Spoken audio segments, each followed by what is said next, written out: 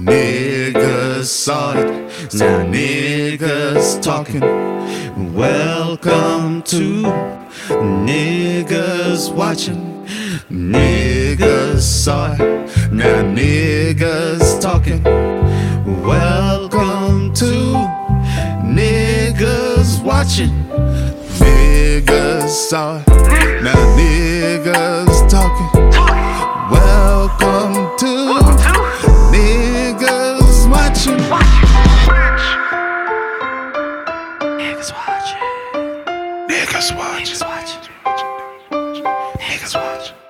Episode 19 in this big bitch. Yes, sir. Welcome back to Niggas Watching. Niggas have been watching. Davey Dean and his big bitch, Deanie Bus. Yes, I am. Dave Dean is here. So is Corey. Yeah, it's me. I'm talking per usual. Per usual.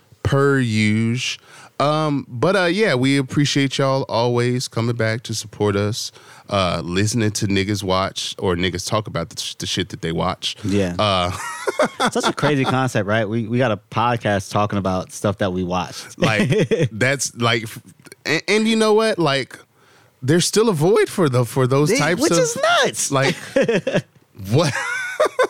We all love talk. Like we go on Twitter and tweet about the shit that we watch. Why not, talk about it in the way that we do? So, but hey, we doing it if you don't want to. So how about that? If you don't want to talk about it, guess what? We sure the fuck will. But something that niggas have been watching lately, Davey Dean. Mm-hmm. He's been watching a lot of shit lately. I have. He's been getting caught up on some stuff that niggas like me have already watched in this bitch. Yeah. But it's okay. It's all good. Yeah. My guy is catching up. I'm catching up. He's got a few reviews for us. I do have a few reviews Talk for to y'all. us. I'm going to start with Evil, bro. Oh, so if you ladies and gentlemen out there, if you don't remember, my black ass bringing up Evil many episodes ago, but I brought it up, told this nigga a long time ago to watch it. Well, he already watched. He I was was going to say, don't do that. Don't do that. He was watching. Yeah. Because I watched the first season. He did watch the first season. When it hit Netflix. Let me just look. I think I might have brought up the episodes or brought up the season or the series for him to get back into watching. Yes. Because it had went from just being a CBS exclusive to a Paramount Plus exclusive. Yeah. But go ahead, give niggas your review on that. Bro, I watched the second season. I won't review the whole show, but I watched the second season over like maybe the last couple weeks. Yeah. Bro, such a fire fucking show. And it's kind of up my alley. Like, I like kind of procedural type shows where, like, it's a different sort of case every episode, but there's, like, a larger mythology being built. I like that. I've already talked about Law & Order extensively. X-Files is another show I like a lot. Psych is a show that's probably one of my favorite shows ever that I don't talk about enough on this show. But they do kind of follow that concept, too, of, like, every episode's a different case. And, like, they're kind of building the larger mythology. But with Evil, it kind of turns it on its head a little bit because it's not necessarily like criminal cases every episode. Every episode they're kind of dealing with like whether or not an exorcism or some like the church should get involved in certain things. And the evil that you can't see versus the evil that you like can see in people. Exactly. Like, yeah. Which it can sometimes turn into that. Right. Yeah, it can sometimes turn into that. And like the difference between whether it's like either like a demonic possession or something, or if this person's genuinely it's just crazy, a remote, like just truly an evil person, or if there's like something else going on that's causing these manic episodes or whatever. And I feel like the show does like a really cool job of like balancing all of that shit. Who's leading that?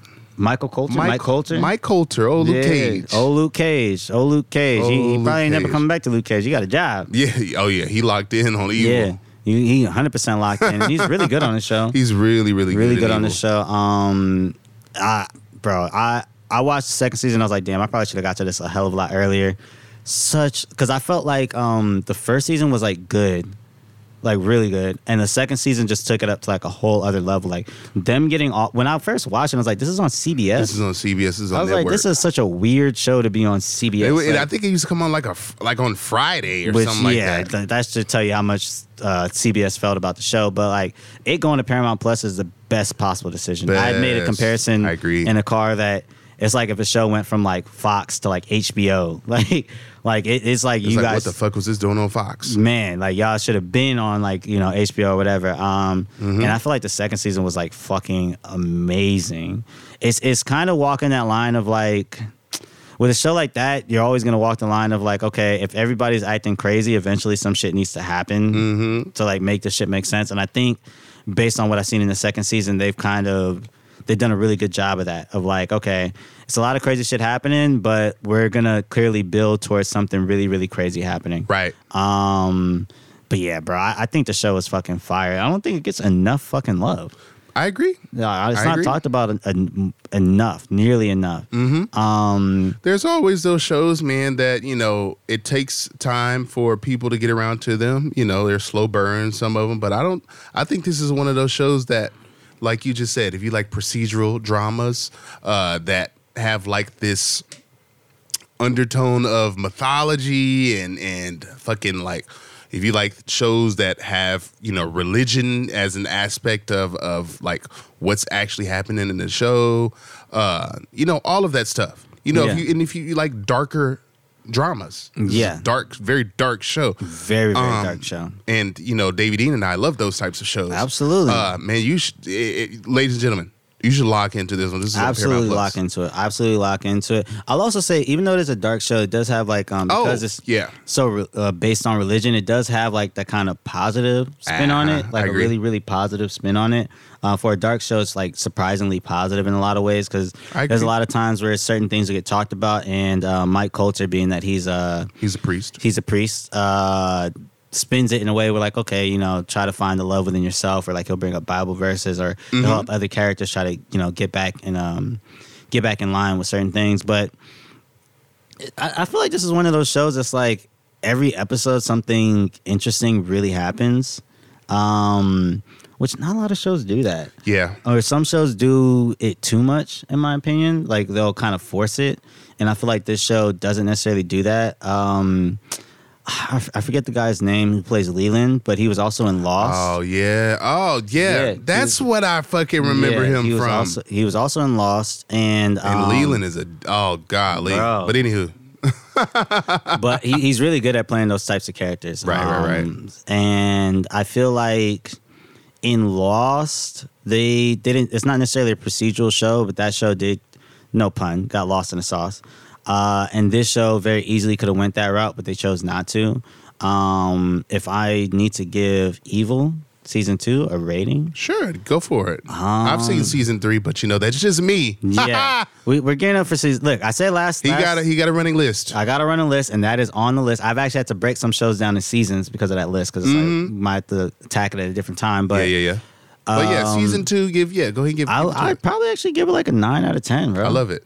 I'd probably give it a 9 out of 10. Really strong season. And like, I'm gonna break the recommendation scale and give it a 6 out of 5. What recommendation, bro?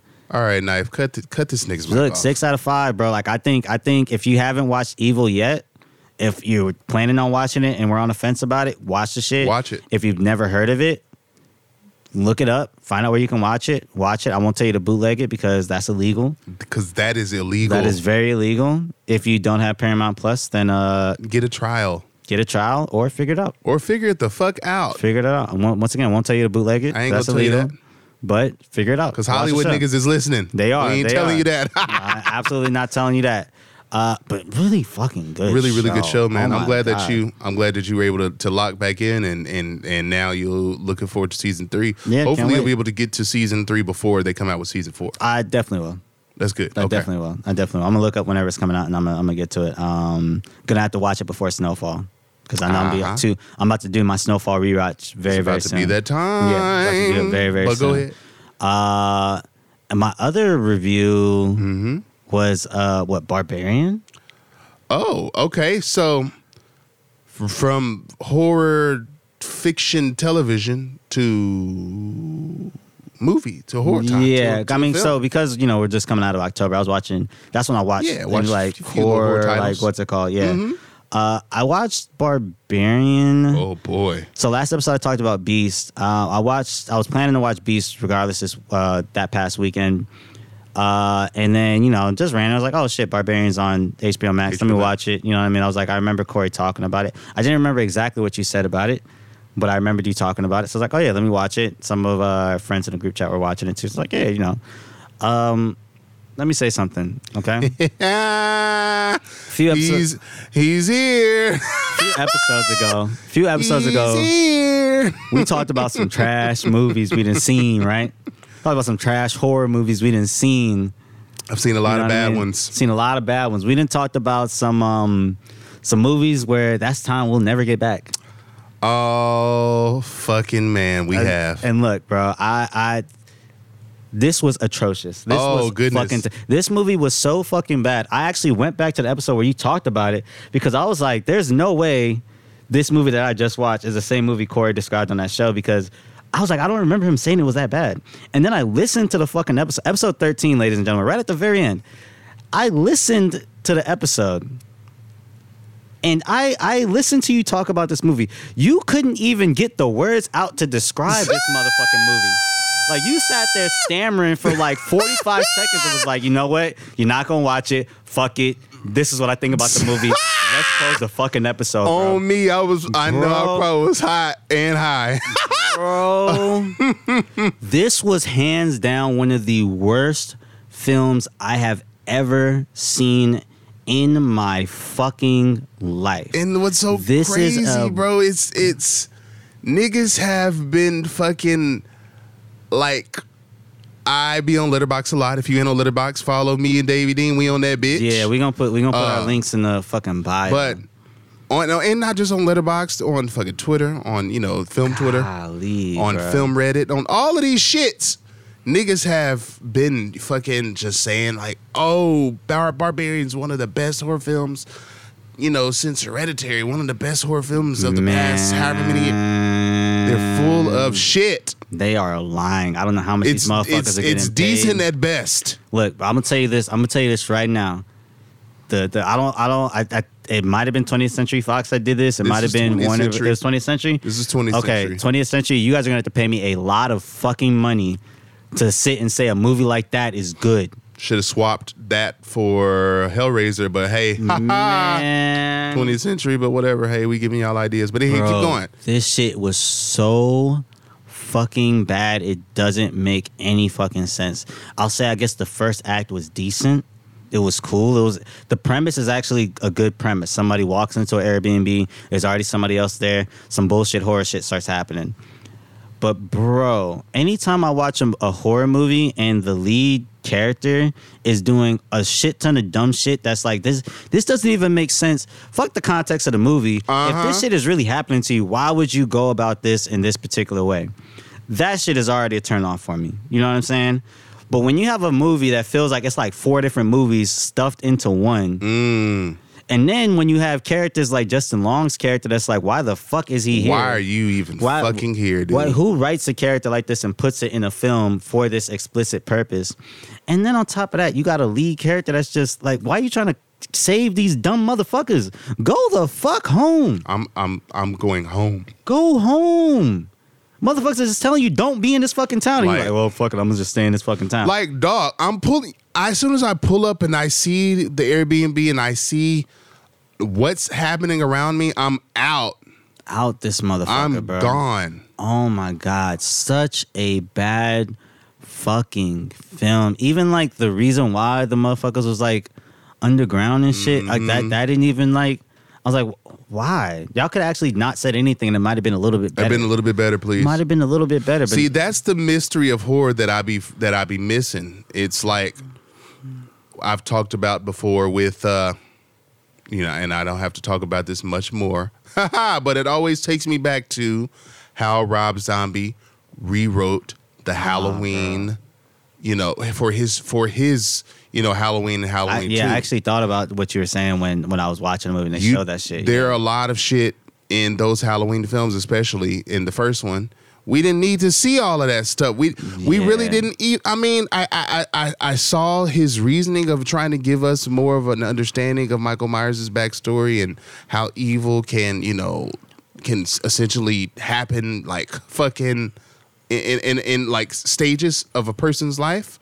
But it was way creepier if we didn't really have a don't real know. When you idea of protect- why he was doing what he was doing? Bro, when you protect the mystique, then I'm like, oh, okay, like this is Yeah. actually scary. Like this is actually a. But when you give us some nut ass backstory that we didn't ask for, I don't. What do I need this or for? if you give us a backstory that makes no fucking sense, Bro, none. it's like why I would you should have just not told us anything, and I would have liked the film Nothing, more. bro. Nothing, and I would enjoy the film so much more, so much fucking more, bro.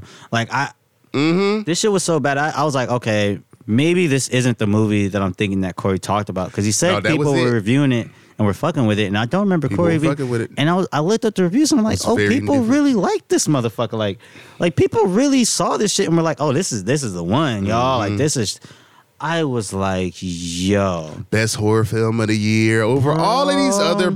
Man, look, don't get me. Man, this can't. This Don't get me going. bro. This is such a bad fucking movie. Like, So if you have to, like, if the film was coming from the mind of Davy or of Davy Dean of Deanie Bus, what would you have done differently? the whole first act would have probably been like the film. Honestly, like I would have just extended that a little bit more. I probably wouldn't have had her go to it wouldn't have gotten as far as her getting to the meeting. Like when she woke up in the middle of the night and the door opened And the door was that open. nigga was screaming, like then the horror movie would have started. Then we would have started seeing like the little girl or the little monster. The basement probably would have been like the climax of the film when they got to the basement and she's like walking into the motherfucker. Like that would have been it. And I think her as a character, it would have been much better for us as like viewers if we would have saw her kind of go into that tunnel for whatever reason she decides to go in that fucking tunnel. And then she would have makes it out. She makes it out, like not some other person kind of coming in and helping her out. Mm-hmm. Like she figures out what the fuck is going on in the underground thing and she leaves. Like it was just so like bizarre, adding all the extra shit, like her wanting to go back in and save the other dude. Like she don't even know that motherfucker. Like the cops don't believe her. Like I'd have broke the window and got my fucking keys and wallet. And if I seen some cops, I'm like, yo, some niggas back there if y'all want to go back and get that motherfucker. Like I just would have cut out a lot of the extra shit. And like, I guess I could kind of understand, as much as I dislike the character for the film, I think the Justin Long's character in a general sense, like works well for a film. Like seeing that type of a dickhead person in some kind of film is like cool. But this particular film, it just didn't work. Like I would have made more of the film about her and her trying to get out of this particular situation. I wouldn't have talked so much about, like, I think it would have been weirder, creepier, even scarier if she just went down there, saw the old dude, saw the videos, and then saw, the guy's, whatever that thing was to that man at that point. The barbarian. I think it would have been more like, creepier or scary if you just saw that and she's like trying to escape from that. If that shit chases her down the rest of the movie, like to the fucking light tower and shit. Now I will say this. I saw some of the behind the scenes of Barbarian, on 20th Century's IG of how they made this man. Can't think of his name right now, but how they brought his character to life as the main antagonist in the film. Yeah. It was super duper like fascinating and like all of the time and effort and makeup. Oh, and I'm sure. Prosthetics and all of that Yeah, stuff. I'm sure. I'm like, wow, it's all that's practical, crazy. obviously. Like Yeah. no CGI, No CGI. Yeah. Super duper cool. But wow, the film, Such a bad, just fucking very like, movie. wow. Like I was expecting more, I guess, because niggas was doing all of this high cap and niggas was doing all of this shit. Like, oh wow, this best film of the best horror film of the year. See this in a very very like crowded theater. I saw some reviews like you need to go see this with a packed theater, and everybody needs to be like all types of shit. All these buzzwords niggas be using when they be writing reviews on films and they be trying to motherfucking sell the film. And my black ass loving horror films, I'm gonna go watch it anyways. Went to see it, left feeling indifferent. Yeah. And if I leave a film feeling like, wow, what the fuck did I just watch? But not in like one of those like, wow, what the fuck did I just like watch? in a My good mind way. is blown. I can't wait to like watch it again. I watch that shit like, what the fuck did I just watch? And why did I come and watch it again? I could have waited for that shit to hit HBO Max. Man, but definitely could have, bro. And it is what it is.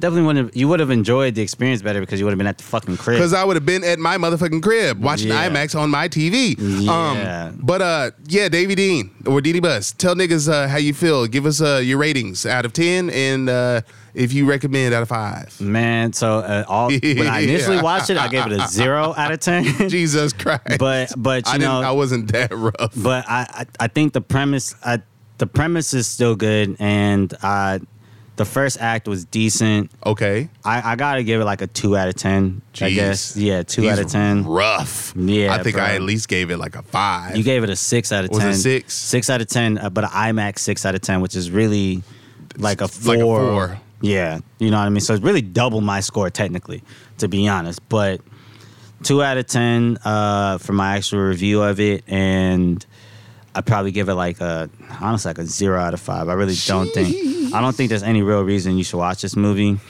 unless you want time. You want to waste some time.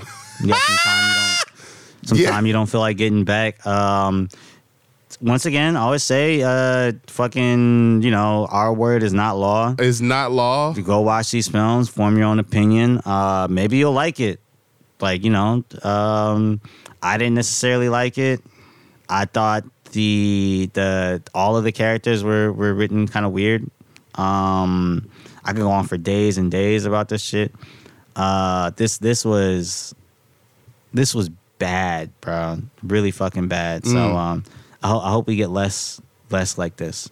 And I love a very anticipated horror film, and I love something that is acclaimed, and it actually I don't know, whenever I go see it, I'm like, oh wow, I see why it's getting these such great reviews, because wow, what a fucking film that I just watched.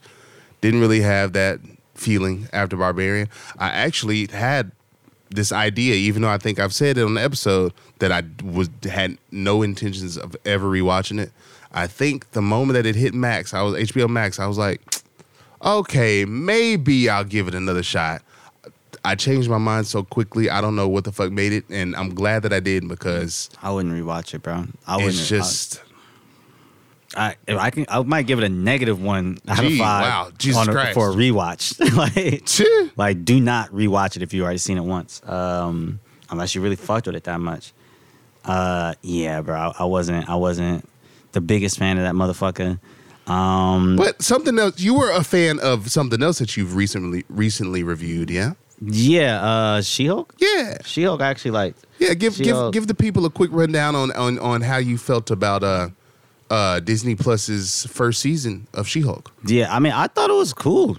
I think, so I think I watched the first couple episodes when it week to week, and then the last couple episodes week to week. I did a kind of binge of a lot of the middle episodes. I got you. But I thought the show was solid, bro. I mean, it was a half-hour comedy. The worst part about it is that they had a few CGI characters. She-Hulk was a CGI character. I was the main character. Then they had Abomination Hulk was in it. It was a few too many main characters that were fully CGI in a TV show that didn't have the budget to do something like that. So it clearly kind of showed. I think for something like that, they either should have upped the budget so the characters looked better, or just did a film so they could have upped the budget so the characters looked better. I see. But I mean, I thought it was funny. If you're a fan of the MCU, they kind of tie into a lot of stuff in a really cool. Yeah, I was gonna ask, was it how were the Easter eggs in this show? Are they plentiful? Are they setting up for whatever is? I don't know what's happening next. Yeah. I have not watched it. No, yeah, they're definitely setting up for a lot of shit. But they do it in a really fun, cool way. They kind of poke fun at the whole Marvel thing. She-Hulk breaks the fourth wall, which is pretty funny. Because she's an attorney at law, right? Yeah, she's an attorney at law. So they kind of do a case of episode type thing. But I thought it was interesting. I thought it was pretty funny. This is a show that I think gets a lot of hate online, and they even poke fun at the hate that they kind of get online, which I thought was really cool. Yeah, I would probably give She-Hulk. I'd probably give She-Hulk a much higher rating. I'll probably give She-Hulk a 7.5 out of maybe a 7 out of 10. I feel like She-Hulk's one of those shows that if you read about what it's about and see other people's reviews, you might not fuck with it. But if you actually watch it, you'll be like, this is like a cool, fun show. Like, Okay. There's nothing, it's like a nice watch. There's nothing necessarily bad about it outside of the CGI. Every episode has like a little post-credits thing that's pretty funny. Yeah, like this is one of them shows. It's the Marvel thing is weird because you feel like you got to watch everything to understand everything. Right. This one, not so much. You can kind of go into it with just a general passing knowledge of what's happening with Marvel.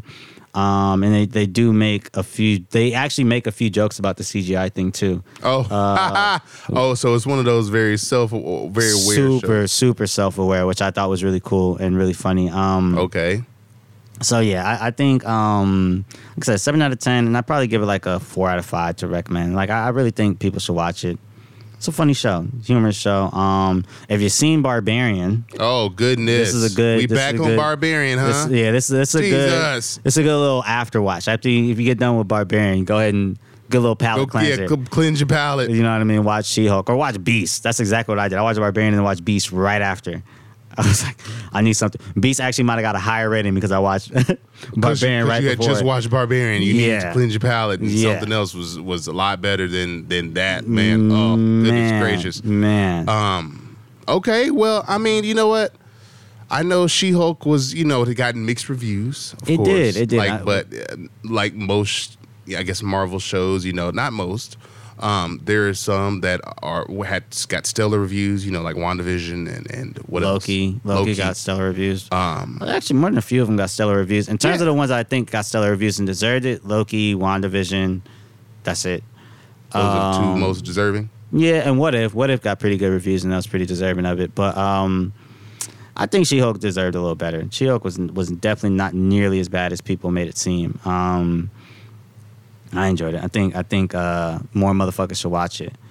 But yeah, man, those are my reviews. Niggas finally got around to watching. Niggas some finally shit. got around to watching some shit that was on his list. You know what I mean? Of things that he, one of those things he wish he could get his fucking time back for watching it. My God, it's an hour and some change. I'm never getting back. Oh man, but you know what? I think when it comes to Disney Plus Marvel shows, I'm kind of like you. I'd be so far behind on them, bro. I'm like, I just have to wait until all of them are done to even try to watch them. Yeah, and it's so they do come out pretty like they be like. I be sometimes forgetting how quickly not really how quickly they come out, but like shit, She-Hulk came out this year. What was last year? Or what was early this year? This year was fucking Miss Marvel. When was the Moon Winter Knight? Soldier? And that was that last year? Yeah, that was last year. Moon Knight. Moon Knight was definitely this year. Werewolf by Night, which I mentioned last episode, was this year. I think that's it for all their shows this year. I think She-Hulk was the last one. Yeah, on their but slate. Got it. Man, yeah, Disney Plus, they be churning out them MCU shows, boy. Yaya's gonna be in one too, huh? Yeah, it's gonna be a Wonder Man. That's gonna be interesting. I thought they were gonna go with the Asian lead for that. Okay. Because, what's his name? I think it's Daniel Cretton. Cretton is he's developing the show, and I think they said it was gonna have some ties to Shang-Chi, but I don't know anymore. Ooh, okay. I love actually, Shang-Chi. no. I think it does have a very clear tie to Shang-Chi. But yeah, Yaya's going to be leading it, which should be interesting. That's what's up. Looking at the character's kind of powers, so I know a little bit about Wonder Man, but not too much. I think this is going to be like another kind of She-Hulk thing where it's like, y'all might have needed to do a movie for this, but still interested, invested in the show. Bob Odenkirk might be in the show as well. Ooh, I might have to watch this one. Yeah, Bob Odenkirk might be in the show Just as well. off the strength of Yaya and Bob alone. Yeah, that's gonna be great. So yeah. I mean, I'm excited for that. Don't know when the fuck it's gonna come. It's probably at least a year and some change away from it. But yeah, that should be solid, bro. I mean, they're kind of. It's like Marvel has this thing where it's like they'll announce the concept of a show and like the cast, and you're like, oh shit, I can't wait for it. And then you'll watch it and you're like, okay, I actually probably could have waited for this a little bit. But yeah, bro. I mean, I think Yaya's gonna kill it. Yaya in a superhero show is already good money. Yeah. Already good money. We done seen this nigga in Watchmen. We done seen this nigga in Watchmen when he was fucking Dr. Manhattan. Man, and boy did that nigga kill it. And did he do it. You know what? I'd read that the was the creator of Watchmen didn't like the series. Right? He doesn't like any adaptations right, he doesn't like of anything. Yeah. That's right. He doesn't like the movie or the series. In his defense, if you hear him talk about it, he'll come off like a super hater. Mm-hmm. But if you look into his history, he kind of, developed the concepts of like Watchmen and some other stuff, and like he might have either been low on money or like he didn't necessarily own the rights, but like people just started making the shit without really consulting him earlier on. Got it. And so he doesn't, Hollywood, man. So he doesn't fuck with any of the shit that comes out. He doesn't fuck with superheroes in general, actually, at all. Oh, yeah, he's over it. But he did not like the Watchmen concept at all. At all. He said Damon Lindelof wrote him a letter, and he was like, fuck this nigga, bro. He was like, oh, I don't know. Fuck whatever the fuck you talking about. This is not what the fuck I came up with. Fuck you and your show. Which, once again, he might come off as a hater, but at the end of the day, when you get your whole shit stolen from you, what can you do? You can't control the motherfuckers making it. You can't control what the fuck they do about it, how they reinterpret it or interpret it. Like, it is what it is. Well, somebody else who goddamn ain't really a big fan of Marvel and DC. Old Quentin Tarantino said he could never do a fucking Marvel or DC film because he said they only hired what? What they only hired? Like hired hands. Hired hand. Hired motherfuckers hands. who need a job. He said he doesn't need a job. But guess what, Quentin? We don't need a fucking Marvel or DC film. I don't want to hear niggas saying the N-word 99,000 times for no apparent reason. Not in no superhero movie. Not in no superhero movie. Why the fuck do I want to hear Henry Cavill talking or saying the N-word for no fucking reason? For just wake up. Bro, imagine at the cameo at fucking the end of Black the end of Black Adam. Say, hey, half nigga Adam. Right. Like, heard you down here making up all this. What do you think? Yeah. Heard you out here making up all this fuss, boy. What the fuck you doing, boy? Come here. Yeah, that's a Tarantino Black Adam right there. I'm good. The N-word would have been dropped about 90 fucking times. I'm good. In a 5-minute span. And it would have been like, what the fuck is going on here? What the fuck is going on here? What the fuck is going on here? That's Quentin Tarantino, someone who is glad, I guess, to be back in working with DC. You touched on it in episode 18. Yeah. You want to briefly touch back on it real quick before we segue? Yeah. My nigga James Gunn. James Gunn. Yeah, so we kind of talked about it a few episodes before that, actually. Okay. That when we were kind of saying what direction we thought DC was going. Right. And I had said... Because he wasn't... There was once upon a time that he didn't want the role, right? He didn't. Like, they had asked him. He said no. But it was the success of Black Adam. He was like, all right, I'm locked in. I think it's a combination of things. I think they might have offered a number that he just kind of couldn't refuse. And also the opportunity because Suicide Squad was great. Mm-hmm. Peacemaker was great. He's developing a Amanda Waller show with Viola Davis. Oh, boy, I'm all the fuck in. Viola Davis, I'm there. Yeah. I'm there. And her on TV is good money. I'm there. Her on good TV is good money. And, having watched Black Adam, it tied into a lot of what happened on Suicide Squad right. and Peacemaker.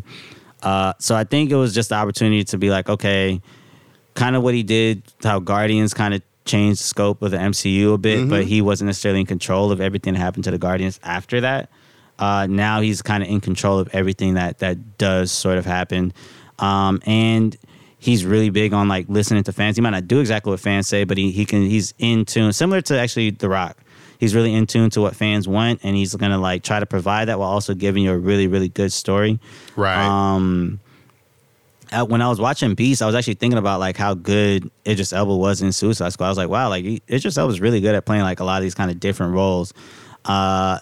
And then it made me think, like, damn, I really hope him and James Gunn do something else, like, within that universe, because James Gunn is really good at getting these perfect actors for, like, these perfect roles and, like, having these actors make it their own. And, like, you could have read the comics for your whole life, but you're like, okay, this person is this particular character. Got it. Right. And I'm really excited to see where James Gunn goes. Direction. Yeah, with, like, this whole sort of kind of at the helm of this, especially because DC is completely directionless right now.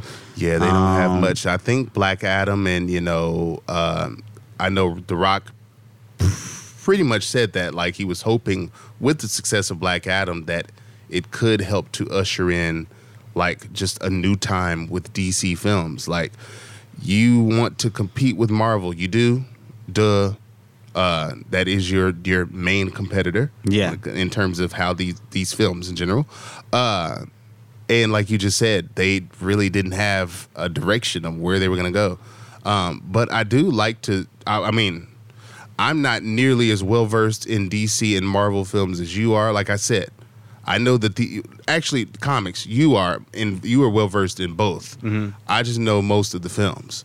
But what I do know is I fucking enjoyed the Suicide Squad and Peacemaker and other films that James Gunn has had a fucking helping hand in. So I'm excited to see how he essentially helps to, like The Rock said, helps to usher in a new era for DC films. Yeah, and I think based on what he's done so far, he's proven he can. Yeah, I was saying he's proven he can for sure. Because even like, you know, before there was even any kind of direction with DC or whatever, he was pulling from the bigger mythology and like adding sort of little Easter eggs of like, okay, this can go so many other places and stuff. Mm-hmm.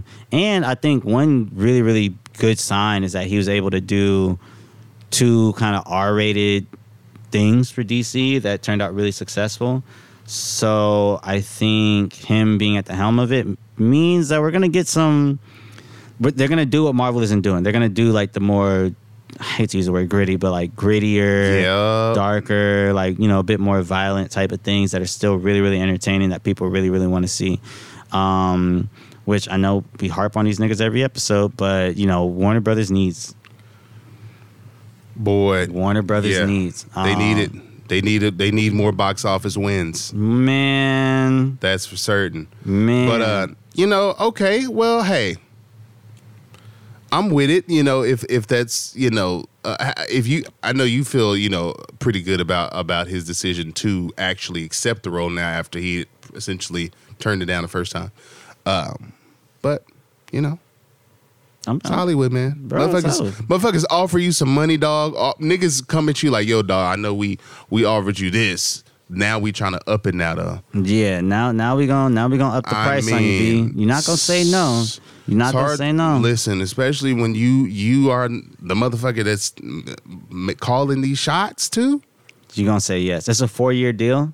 So you got 4 years to kind of make some shit happen. I think next year is kind of a mulligan. You know what I mean? It's kind of a like next year's gonna count, but all the movies coming out next year are already done. Shazam, Aquaman, Flash, Blue Beetle. All those movies are pretty much filmed. They're all pretty much, you know, done. But I'm sure there's going to be some reshoots so he can add a little bit to kind of like put these films on a certain path, like a certain sort of larger story that he wants to tell. I know they offered the role to Kevin Feige, and he said no. They were trying to snag him from Marvel? Yeah, but he wasn't going to say no. I've heard he's kind of wanted to move away from it. He's kind of overworked. But I don't think he would go to DC just because if he's overworked at Marvel, he's gonna go. Oh my goodness! It's not like it's gonna be less work at DC. It's gonna be more work. Yeah. So yeah. No, I'm very excited to see where it goes. One thing I'm not excited to see where it goes though. James Cameron's Avatar series.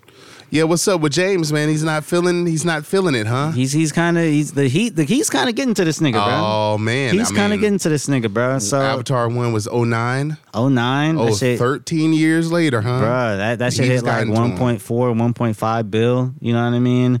That nigga was gassing up this shit for the last 13 years, talking about Avatar 2, Avatar 3, and Avatar 4 is gonna bang. Y'all niggas gonna feel this shit. And then we started kind of getting a little bit closer to that release date. The first thing he said was like, yo, the Marvel movies and them DC movies don't got no heart.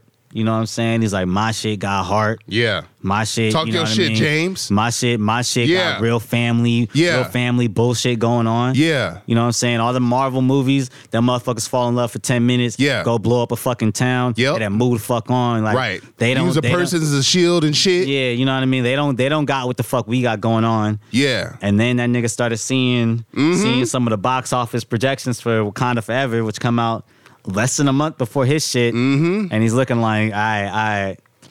if number 2 ain't that successful, we might just end with number 3. Yeah. You know what I'm saying? Oh, now he trying to Now he pulling back because I mean, look. Hey. The landscape done changed since you did Avatar 2. He should have dropped Avatar 2 like 8 years ago. For real. Right. You know what I mean? Like he really should have. Not 13 years later. Man, I understand in terms of the effects that's going into this movie, it took a long time. Like even the first one took a minute. But boy, that nigga, he's feeling it. He's feeling the pressure. He's feeling it, bruh. He's feeling it. So he's talking about. And look, James Cameron, I respect you for like some of the shit you done in the past. Absolutely. You like Terminator 2, one of my favorite movies ever. Terminator 1, another one of I love that fucking movie. Right. Titanic's obviously a classic. Titanic. Wasn't the biggest fan of Avatar, but I get the appeal. But come on, my nigga, like you gotta understand, like this ain't the same game you was playing however many years ago. Them rules have fucking changed. Yeah. I mean, we was talking about tiers last episode. If we doing tiers of directors, you kind of you still there. You still there, but you get it. You get that if Avatar 2 don't hit them numbers, you dropping tears. You might drop a couple tears. You might drop a couple tears and shed a couple tears. You know what I mean? Yeah. You know what I mean? So James, just go ahead. And I mean, it's crazy that he's feeling this way because they put Avatar 1 in theaters again, and it is done quite fucking well. So that means niggas are looking forward to it. But it's like we said in episode 18, that IP is what draws niggas to the theaters. Yeah. It does. It ain't really a movie star. And it ain't not to say that Avatar films are movie star heavy like that, I guess. They're definitely not. But I think the IP alone is going to bring people out. But like you said, 13 years later, shit ain't the way it was in 2009 going to the movie theaters. It's just not. Oh, niggas was amazed when they first saw it, but now we done seen so much. Now we done seen so much good shit in between. It's gonna be hard to top that in a way that's gonna bring people. Like you'll bring people to the theaters. Like it'll probably do decent in the box office. Oh, I think it'll do quite fine in the box office. Is it gonna hit 1.5 bill again? That's gonna be tough. Like even Black Panther, is that gonna hit 1.3 bill again? I think it might. But I think by the time this episode comes out, high 900 millions is the low. I think it'll probably hit a bill. I don't know if it's gonna hit 1.3 bill. To 1. Just to give you an idea, like Infinity War didn't do as well as Endgame. Like sometimes some movies do well, sometimes some movies don't. So we gonna see, bro. We gonna see. But the issue with it is like if Avatar 2 doesn't hit those crazy ass box office records, will it be looked at like a failure? To James Cameron, it might. That's why that nigga's already kind of getting ahead of it. That's why the nigga's kind of getting ahead of it. I see it now. I get it. Yeah, you know that makes sense. Because he wants to say it now, so it's not like if the movie doesn't hit this shit, people are like, oh, what are you going to do now, James? What are you going to do now? What all that talking you was doing 13 years ago? 10 years ago. Man, but he fucked up by hyping it so much by being like, yo, when this shit hits the streets, nigga, like y'all niggas are going on me was y'all niggas is going, woo, y'all gonna feel this. Yeah, y'all gonna feel this. And man, if I was him, I'd have been like, yo, Avatar 2 coming, y'all gonna see it, and then y'all gonna fuck with it, maybe or maybe not, who knows? But he built up the hype way too fucking much. And the other issue too is that Fox was bought out by Disney in that time, so. Now he's competing within the same company with certain shit. Like I think if Avatar 2 was just like a straight up Fox property, they might have pushed the release date a little bit further out from Black Panther, or Black Panther might have pushed this release date up or back a little bit further away from Avatar. But because it's all the same company, now these niggas is like, I mean, shit. If Black Panther do a bill and Avatar 2 do high 900s, it's a success for the company. Yeah, you know what I'm saying? That's like true. They're not gonna look at it. Win-win. It's like now we got like the craziest box office record in a year type shit. So, hey, look, James, you can always come to Better Sounds, man. You can always come here. Hey, you can come direct an episode of the pod. Yeah, you can. Make us look goddamn. Hey, don't take 13 years to drop it though. Please don't. Please don't do that. But speaking of box office, or not box office, or I guess slates of films, you were talking about, you briefly mentioned, or you quickly mentioned Shazam earlier. I was looking ahead to next year. Yeah. The month of March. Month of March is also my birthday, or birth month of my birthday. And March 2023, bro, like, granted, there are a ton of films that will still be releasing before March 2023. But March 2023, man, is gearing up to be a fucking month of films, bro. You have Creed 3. Which I can't wait for. Michael B. Jordan, Jonathan Majors. Man. In IMAX. It's going to be in IMAX. Yep. What else we got? We got John Wick 4, which I see Lionsgate is also thinking about developing a game for the John Wick series. Smart. I'm surprised it took them this long. Right. Very, I like very that. smart. But not necessarily surprised because, you don't want to rush some shit like that. The gaming community is a bit more critical than the movie community. This is true. You drop a bad game, that niggas will never forget. Yeah, they will never let you live that shit down. Yeah, niggas will never forget. We have Shazam, Fury of the Gods. Which, the first Shazam movie was like a highlight in like the DC thing. Obviously true. with Black Adam, Shazam is gonna tie heavily into whatever DC has planned for the future. I think, isn't there something else? Oh yeah, we got like Scream, right? Scream, baby. Yeah. Scream, the sequel to 2022 Scream is out, and it's out sooner than it originally was planned. It was slated to release March 31st, and 2023. They brought it up. But they jumped it up. They jumped the gun. Up to March 10th. So, to me, that reads as they ain't got to do no reshoots. The film must be good, and they are ready to get it out. Yeah. And me, as a huge Scream fan and just a fan of horror films, I am super excited to know that a film that I'm looking forward to is actually moving up. Because I was going to watch it regardless if they released it on the 31st or the 10th. I was in that big bitch. Man. But I'm glad that they're moving up to the 10th. And another film you mentioned in, was it Dungeons and Dragons with Chris Pine? Oh, yeah, Dungeons and Dragons. Yeah, which Michelle Rodriguez, Chris Pine. They released another Dungeons and Dragons like maybe 10 years ago or something, which was, I guess, okay. I didn't see that one. I'm not big into Dungeons and Dragons. That ain't my every shit. Weekend in March is a big release. Yeah. Every single one. And these ain't small releases. This is IP that has like a lot of value to it. Yeah. Every single one of them, even Creed. Yeah. I mean, Creed comes from the Rocky franchise. It does. So I think some stuff might move off though. You think so? You don't think that March is gonna land that way? I think March is still linked. March 2023 will fuck around and be probably one of the best months of cinema. Watch. Yeah. I mean, if everything holds, I think Scream is gonna hold. Scream is for sure holding. Yeah, I think Creed is gonna hold. Shazam has been pushed back a few times, so I'm pretty sure Shazam is gonna hold. Especially because Batman did really well in March. Mm-hmm. But Dungeons and Dragons might get pushed. And what was the other one? John Wick 4. John Wick 4 might get pushed. Closer to the summer. Closer to the summer. See, that makes sense because John Wick is for sure. I've always looked at it as a summer title. Yeah, because I think the Super Mario Bros. Movie comes out April. first. Yeah, it comes out first week April. First week of April. I think John Wick. They could, if they move to April, not too far off the release date. They give themselves a bit more room to kind of be a bit more successful. One thing about having like a big movie come out every week is one or two of those movies is not going to do as well as if they had like a little bit of time between. I see what you're saying. Creed 3 probably does. Creed 3 and Scream probably don't have super big budgets, so all they got to do is like hit $100 million, and like they'll be decent. Which they'll definitely hit $100 million worldwide easily. Shazam, comic movie IP coming out in March, no question. Dungeons and Dragons, that's a bit of a risk. Yeah. So they might hold, or they might push.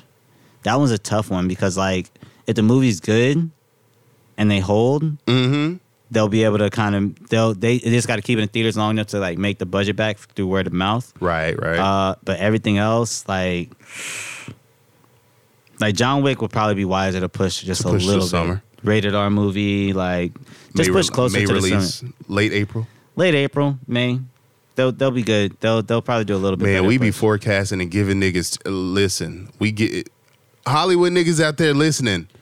Whatever you decide to do, actually, we need the credit for it. Just a little. Told you niggas. Just a little But bit. March is gearing up to be a nice month. March 2023 is gearing up to be a very. It's reminding me of what September of this year. Bruh. September was so stacked. I missed some shit. Jesus bro. I had to wait Christ. till shit hit streaming, bro. Yeah. Yeah. Speaking of, I see that "Don't Worry, Darling" is hit streaming. Are you looking forward to that one? Yeah, definitely. Okay. I had 2 opportunities to watch it and like chose not to both times. So in theaters.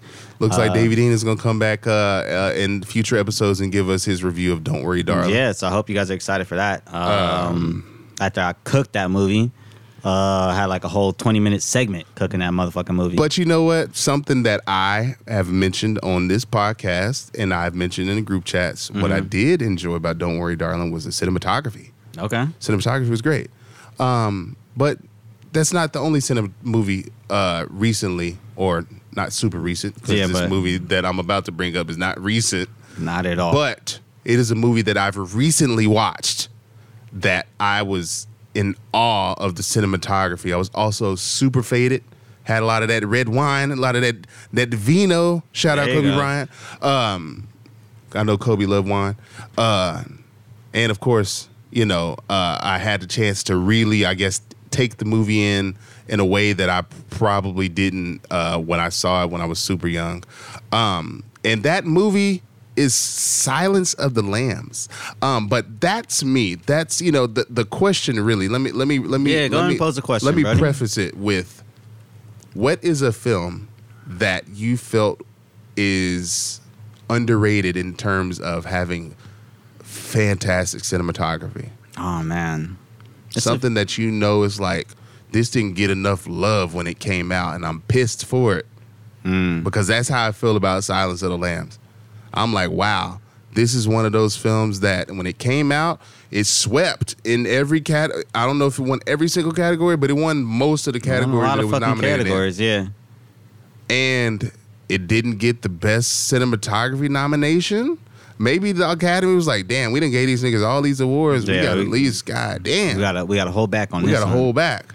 But I looked at the category. But before I get into reading off the category that year, you give me one of yours for you. Oh man, it's tough. I was thinking about this question all day. Like, damn, what's one movie? Brick is one movie that I feel like nobody ever talks about the fucking cinematography of that. Okay. Ryan Johnson. Shout out to Ryan Johnson, one of my favorite directors. Mm-hmm. Yeah, that's one movie that I feel like not a lot of people talk about it having really good cinematography. Man, I done brought this shit up on more than a few episodes. Uh-oh. You already know what I'm about to say. Motherfucking Collateral. Collateral has amazing cinematography that not a lot of people talk about. And Ali, both Michael Mann movies that have great cinematography that not a lot of people talk about. And, while we talking about, Jamie Foxx in films, Any Given Sunday. Yeah. Any Given Sunday had great cinematography. What did we also talk about? Episode 18, Tears of Movie Stars. Jamie's in those tears. Jamie's in those tears. Boy, we're going to have to really dive back into that topic there. Yeah, shout out Tori. Shout out to bringing up these topics. Freeway. Me and Freeway also talked about it too. Yeah, shout out Freeway. Yeah. Excuse me. Sorry. Oh, goodness gracious. Knife, cut it. Yeah. No, that's no, Jamie. Any Given Sunday had great cinematography. Okay. Natural Born Killers had great cinematography. Man on Fire is another movie. Man on Fire is great cinematography. Great cinematography that not a lot of people talk about. I'm just gonna keep listing movies, bro. It's a lot of good movies that just didn't get enough love for the cinematography. Florida Project had great cinematography. It's A24 film. I think it got nominated for an Academy. It didn't win. I honestly think it should have won that year. A24, a lot of A24 films are actually, that's one of the reasons people love those films. Great is because they cinematography, look freaking amazing. Yeah, they all do. They Even look good. I saw Minari recently. That Yeah. has great cinematography. in it. Great cinematography. Zola as well. Zola, for Both sure. A24 films. Both A24 films. Shout out A24. Although it's hyped. Oh. Green Knight. No, I'm talking about a movie that is hyped for cinematography. Green Knight.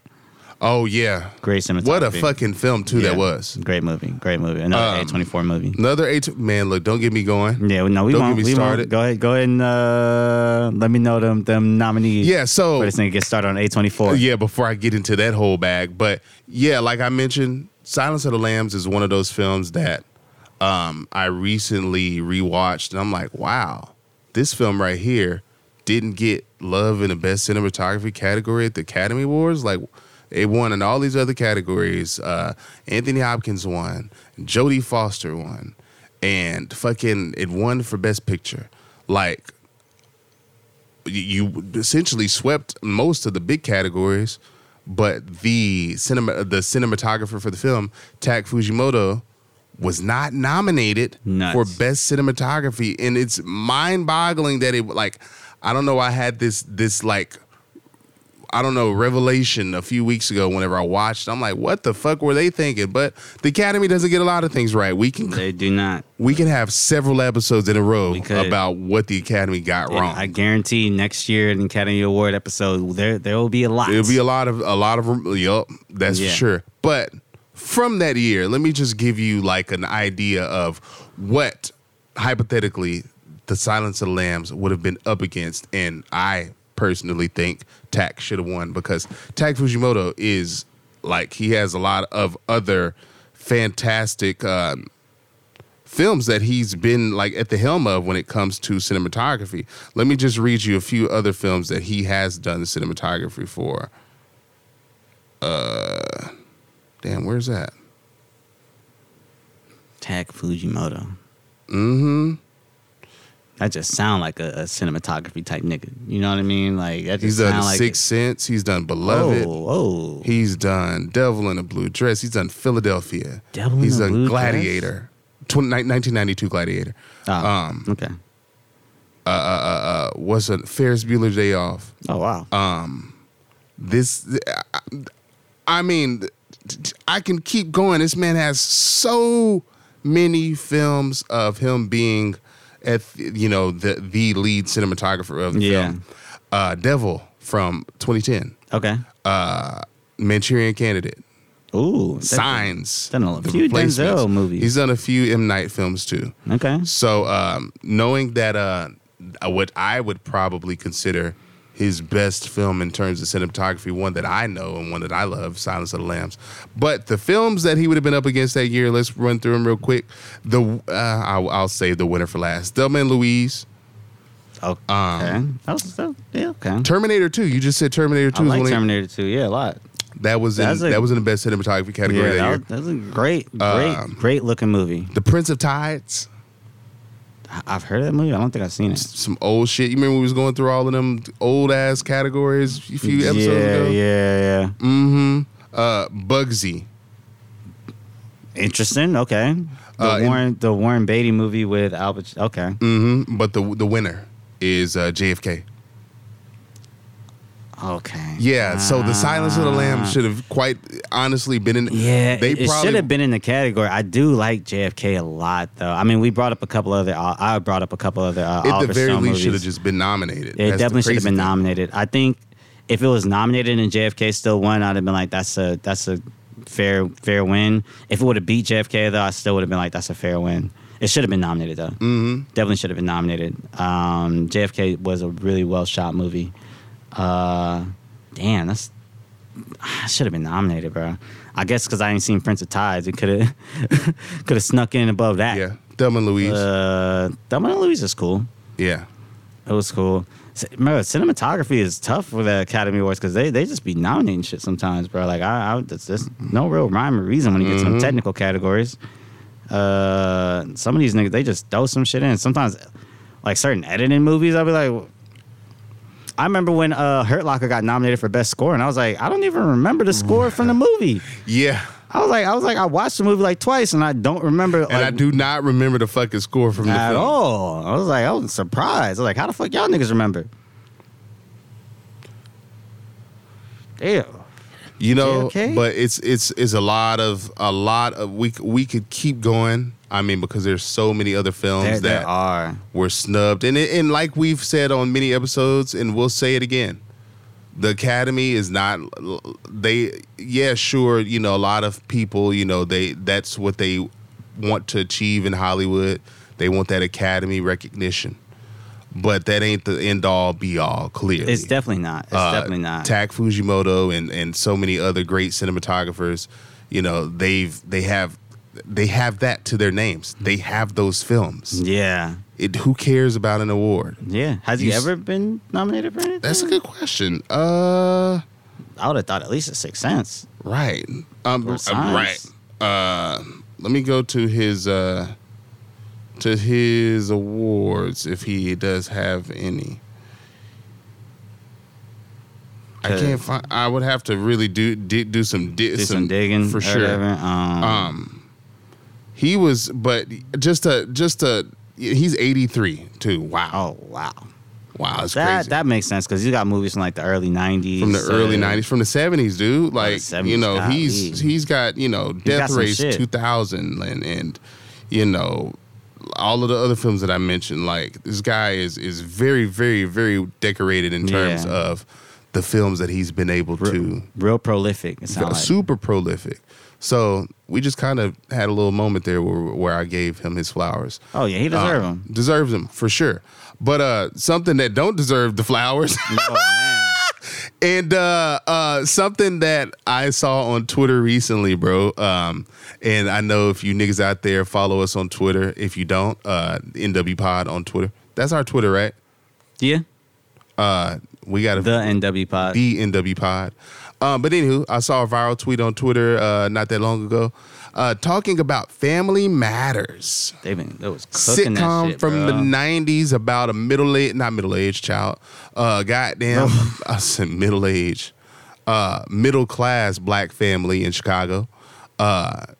Trying to fucking, I don't know, figure out life as a middle-class black family in Chicago. You know, some of the main characters, Carl Winslow. Absolutely. Steve Urkel. Famously. Famously, he became the fucking face of the show after like the first few seasons. It really kind of got away from the actual theme of the show that it was. But anywho, that's a whole nother conversation, really. But anywho, that's just for starters.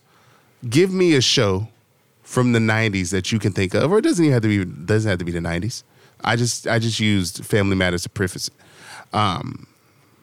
Give me a show that you know in 2022 has aged terribly.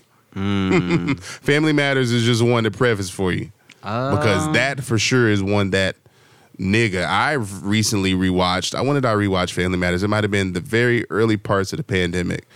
And I was watching it. I'm like, this show is pretty bad in a lot of areas. It just didn't hit the way it need to, or like it just didn't age well or whatever. Pretty much, you know, and there are a lot of other shows like, you know, that are like Family Matters, not, you know, the exact show, but there are a lot of other shows just like Family Matters in terms of fucking 20 plus years later, you're like, ugh. This shit was on TGIF. This was on primetime television. Yeah. You know what I mean? But, you know, I don't want to take the time to just shit all over Family Matters because this is also a totally different time in television.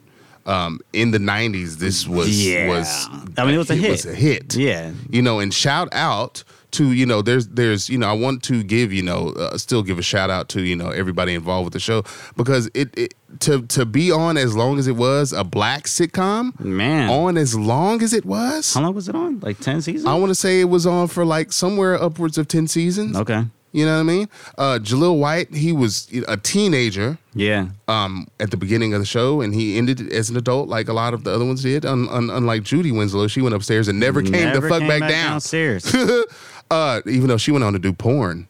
Oh my God. Yeah, Jamie Foxworth. She went on to start. Yeah, she was slanging that thing. Man, that's why she went upstairs and no. Yeah, okay, all right. Anyways. Anywho, later on in life, she did that. Yeah, of course. But that was later on when she was an adult. Of course. But anywho, but no, Jaleel White was a teenager, and like something that is, I guess, lost upon a lot of people when they were going through that thread is like he was doing a lot of like body comedy, like something that is not easy to do. It's not. Physical comedy is definitely not easy to do. There it is, better term. Physical comedy is not easy to do, and he was a teenager doing it. Yeah. And he was carrying a fucking sitcom on ABC and primetime television. TGIF, legendary so TGIF. At the very least, as shitty or as badly as the show has aged, I could still give credit to where credit is due, and 100%. That for sure is something that we not take it for granted because we just don't get. I saw another tweet also. It was like sitcoms aren't really the way that they used to be. You got sitcoms like Abbott Elementary that are bringing, not really bringing back, because Blackish was one of those two where you had the true black sitcom format where it wasn't just 10 episodes. It was true like 20 plus episodes, 30-minute episodes. You know what I mean? Truly situational. Yeah. Family Matters was the one for quite a while. So, but back to my original question. 100%. Yeah. What's the one for you, dog? That you you've rewatched over the past few years or months or whatever. That was like, oh shit, this is bad. I mean, well, I'll be honest. A lot of stuff doesn't necessarily age well. Just in the 2022 eyes, just because there's certain stuff that will be like a casual joke in a comedy that it's like, that's actually a whole like plot point now in a TV show. Yeah. I'll say one thing. I didn't watch it super recently, but I remember when I rewatched Fresh Prince a couple years ago, the whole aging up of like Ashley Banks and it. Oh my goodness! Yeah, I think I've tweeted about them over sexualizing and aging her up real like fast. Yeah, that's a little weird in retrospect. I obviously wasn't watching it like when it was on, but watching it back now, you're a bit like, that's a little odd. Like they aged her up like in a season. Yeah, it was really weird. Yeah, it was really weird. That didn't necessarily age well. I think there's one show I like a lot, Scrubs. I know Scrubs. Yeah, if you watch like some of the older episodes, it's a bit like you guys. There's certain stuff you guys are kind of bringing up that's a little, especially the Dr. Cox character. Like a lot of the jokes and stuff he makes is a bit like, this don't really work. Now the way shit goes nowadays. Bro, there's so many fucking shows. Like we can go on for days. This is true. I think, oddly enough, because Martin was so raunchy from jump, Martin age as well. Yeah. Just because it's like, from jump they were trying to be like edgy and raunchy and stuff like that. I think In Living Color kind of doesn't, like, they're really still funny, but there's aspects of In Living Color still that's funny. like. And I think even to that point, like, even with Family Matters, like, it didn't really age well. It was kind of a bad show in retrospect when you think of like some of the like the episodes, like the plot points of certain episodes is like, damn, like. I guess now also in the 2022 way of how we view shows and like some of the like content matter in certain shows, like some of the plots in the shows now is like, oh shit, this is what we talking about now versus in 1995. It's like, oh wow, you know what I mean? Yeah. It was still very taboo then, of course, obviously, and you can tell in the writing that they didn't really know how to really address some of those things, and you can just in 10, 20, 15 years, 10, 15, 20 years later, nigga can't count around this bitch. 10, 15, 20 years later, you're like, oh, wow, like, this shit aged horribly. Terribly. Like. Aged like milk. Aged like milk. That's for sure. Another show that I can throw in there, and I fucking love it, because I watch it all the fucking time when I see it on TV. Beverly Hills 90210. Oh, wow. Did not age well at all.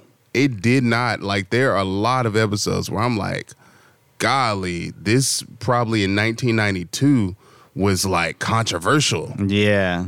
Now this shit is Like, wow, this was an issue then? Yeah, exactly. You know? Yeah, it's like so it's super easy to look at shit like from back then and be like, oh yeah, that was definitely not handled well. But it's also like them motherfuckers did not know how to handle. They didn't know how to. They didn't really know how to address it. They didn't know how to really go at it. You know, they tried to go at it from a way that was still, I guess, entertaining, controversial, also, but still, you know, if it was something like involving racism or like, you know, assault or something like that, they wanted to still like be sensitive to the topic.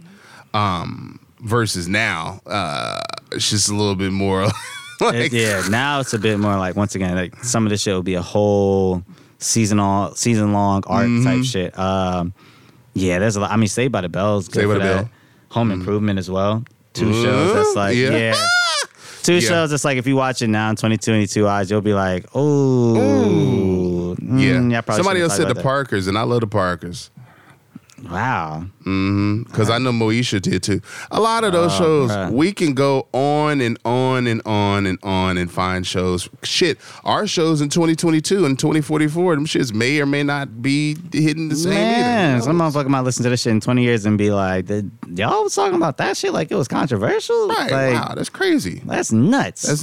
Or be like, y'all approached that way? Y'all should have did it this way. Like, exactly. It's super easy to look at shit in retrospect and say that. But There are some shows I feel like specifically, once again, with the Fresh Prince thing, that's a bit like, y'all should have known even at that time that might not have been look. That might not have been the way. Because niggas have pointed out, many people you just did, several threads, several think pieces on Twitter, Think Piece Twitter, about how they aged Ashley Banks up. Boy, oh man, they should have just started her from Hollywood. Would be on some jump. Nasty shit sometimes. Man, yes, exactly. I agree with you. Like they should have But you know, that's motherfucking Hollywood. That's for you, Hollywood bro. for your ass. But yeah, man. Those. Bruh, I'm just trying to think of more shows now, and I'm like, this shit just don't go well, bro. The more you think about it, the worse off it gets. Really, any sitcom from like the 80s or 90s is like, this just ain't work. Even like watching like the Jeffersons sometimes. Oh my goodness. Oh boy, here we go. We going back further too. I think I've said it before on here, or if I'm not, I'm gonna say it right now. Good Times. I fucking love Good Times. I can watch it all the fucking time when I see it on TV. But oh my goodness! But for the 1970s, early 80s, that was how they approached those things. Yeah, and you know, like you said, it's so easy to look at it in, you know, our way of shows in 2022. In retrospect, it's like, damn, like y'all could have went at it this way, blah blah blah. Like, we're a lot more well versed in these topics now than they were in, or are we? I wouldn't say we're more well versed, but I think it's more. I think we have more language for it now. Yeah, there we go. That's the best way to put it. Like, there's certain things back then that were so taboo that were like barely talked about. They didn't even really know how to classify certain things, or how to talk about it, how to approach it. You know what I mean? Like it nowadays. Because there is more language about it, there can be a bit more of a dialogue. Doesn't necessarily always mean that there's a dialogue, but there can be more nuance. Yeah. There's more opportunity for that now versus back then, where it was just like black and white. Very black and white. My God. Very. Oh my God. But I mean, before we get out of here, I did want to highlight one other show. You were giving reviews earlier, and I forgot to give my review on this show. On Hulu, there is a show, a title called Reasonable Doubt. Oh, yes. On my list. It stars, was it Emma Yahtzee? God damn. She has a kind of a long name, or I don't want to mispronounce it. Pull that up for me, dog. Yeah. But I want to say her name is Emma Yahtzee. I can't really think of her last name.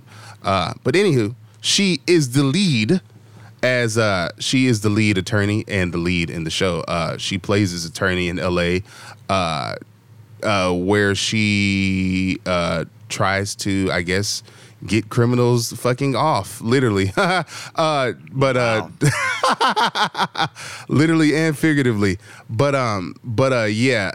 a bit of. I think it's on like.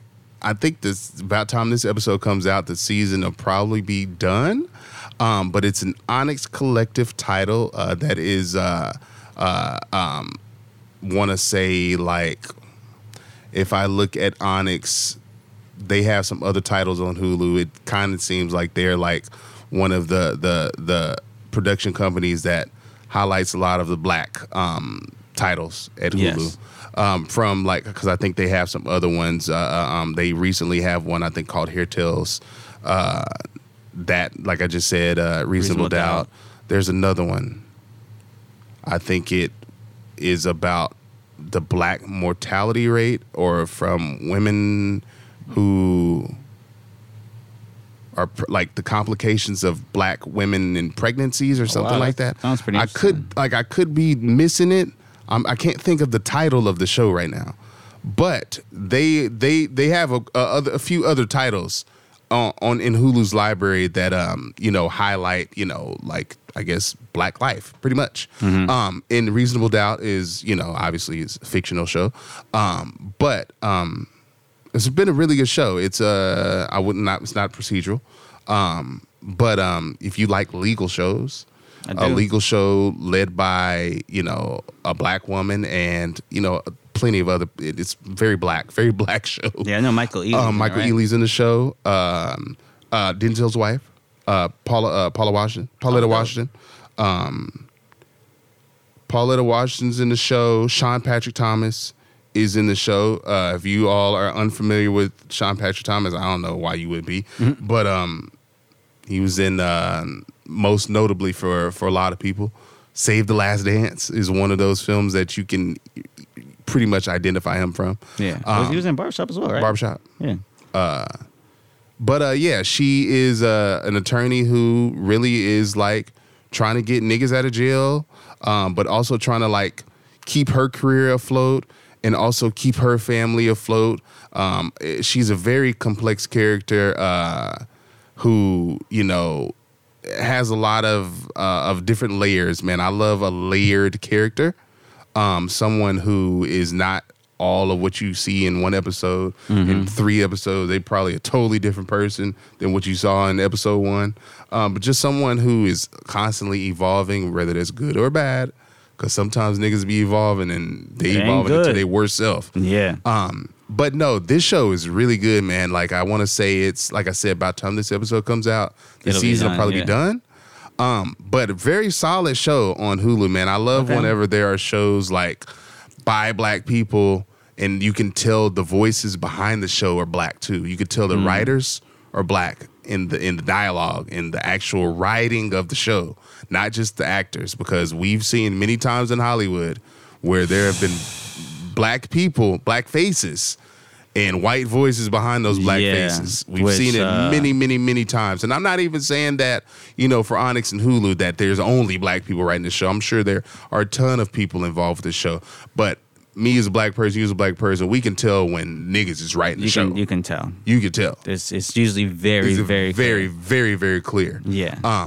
And they've been doing a very, very good job with the show. So I just wanted to take some time to, give my quick review. If I had to judge it on like I just said, I've said it a few times. By the time this episode comes out, the season will be done. Yeah. But on a scale of 1 to 10, oh man, high. I rank it up pretty high. Okay. Probably say an 8. Okay. 8 out of 10. 4 out of 5. I would give it to recommend. To recommend. Okay. Yeah. It I think it does have a niche audience. Like a lot of shows that are black led and most of the cast is black or, non-white. You do have a niche audience that you usually, have out there. And if it catches on outside of that, then that's even better. Yeah, it's better for the show. But you at least know that your target audience is locked in. And I can clearly tell just from niggas on Twitter. I'm one of the niggas on Twitter. Yes. It's me. It is caught on with us, and I can tell that once it catches on outside of us, it's gonna be one of those shows that gets more acclaim. Okay. So 4 out of 5 and 8 out of 10 for sure. All right. Did you looked it up just now? It is. Her name is Emma Yahtzee Corneldi. There it is. Yeah. I was right with the first name. Yeah, I might have mispronounced her last name. I'm sorry if I did. But yeah, it's Corneldi. Emma Yahtzee Corneldi. And Pauletta Washington. Yeah, Pauletta Washington is in the show. Definitely Michael in the show. Ealy and Sean Patrick Thomas. Yeah. But yeah, it's a dope show on Hulu. Y'all should check that shit out. And I am. Yeah, you should, for sure. It's on my list. It's on his list. It's yeah. on his running list of shows that he has to watch, titles he has to watch. But yeah, I meant to give that review earlier whenever you give me your reviews, but it got away from us. But it's all good. It is all good. But something else that's about to get away from us is this goddamn studio. Or maybe we'll get away from the studio. Yeah, we gonna get away from the studio. But before we get the fuck out of here, Davey D and Deanie Bus, tell niggas where they can find you. Find me on IG at Deanie Bus. You can find the pod Twitter at the NW Pod. Same for the TikTok, which we'll be posting more TikTok. Shout out to everybody that's been engaging with us. Thanks for engaging with niggas on TikTok. Absolutely. And on IG, it is nw.podcast. If I fucked up any of these names, the link is in the bio. Like, we post links in our stories. If y'all follow us on IG, all you gotta do is click right the fuck on it. Click right the fuck on it. We put it right there in big bold letters, and then the link is right there. Just click it. And, you know, we're going to try to be a bit more active on them socials.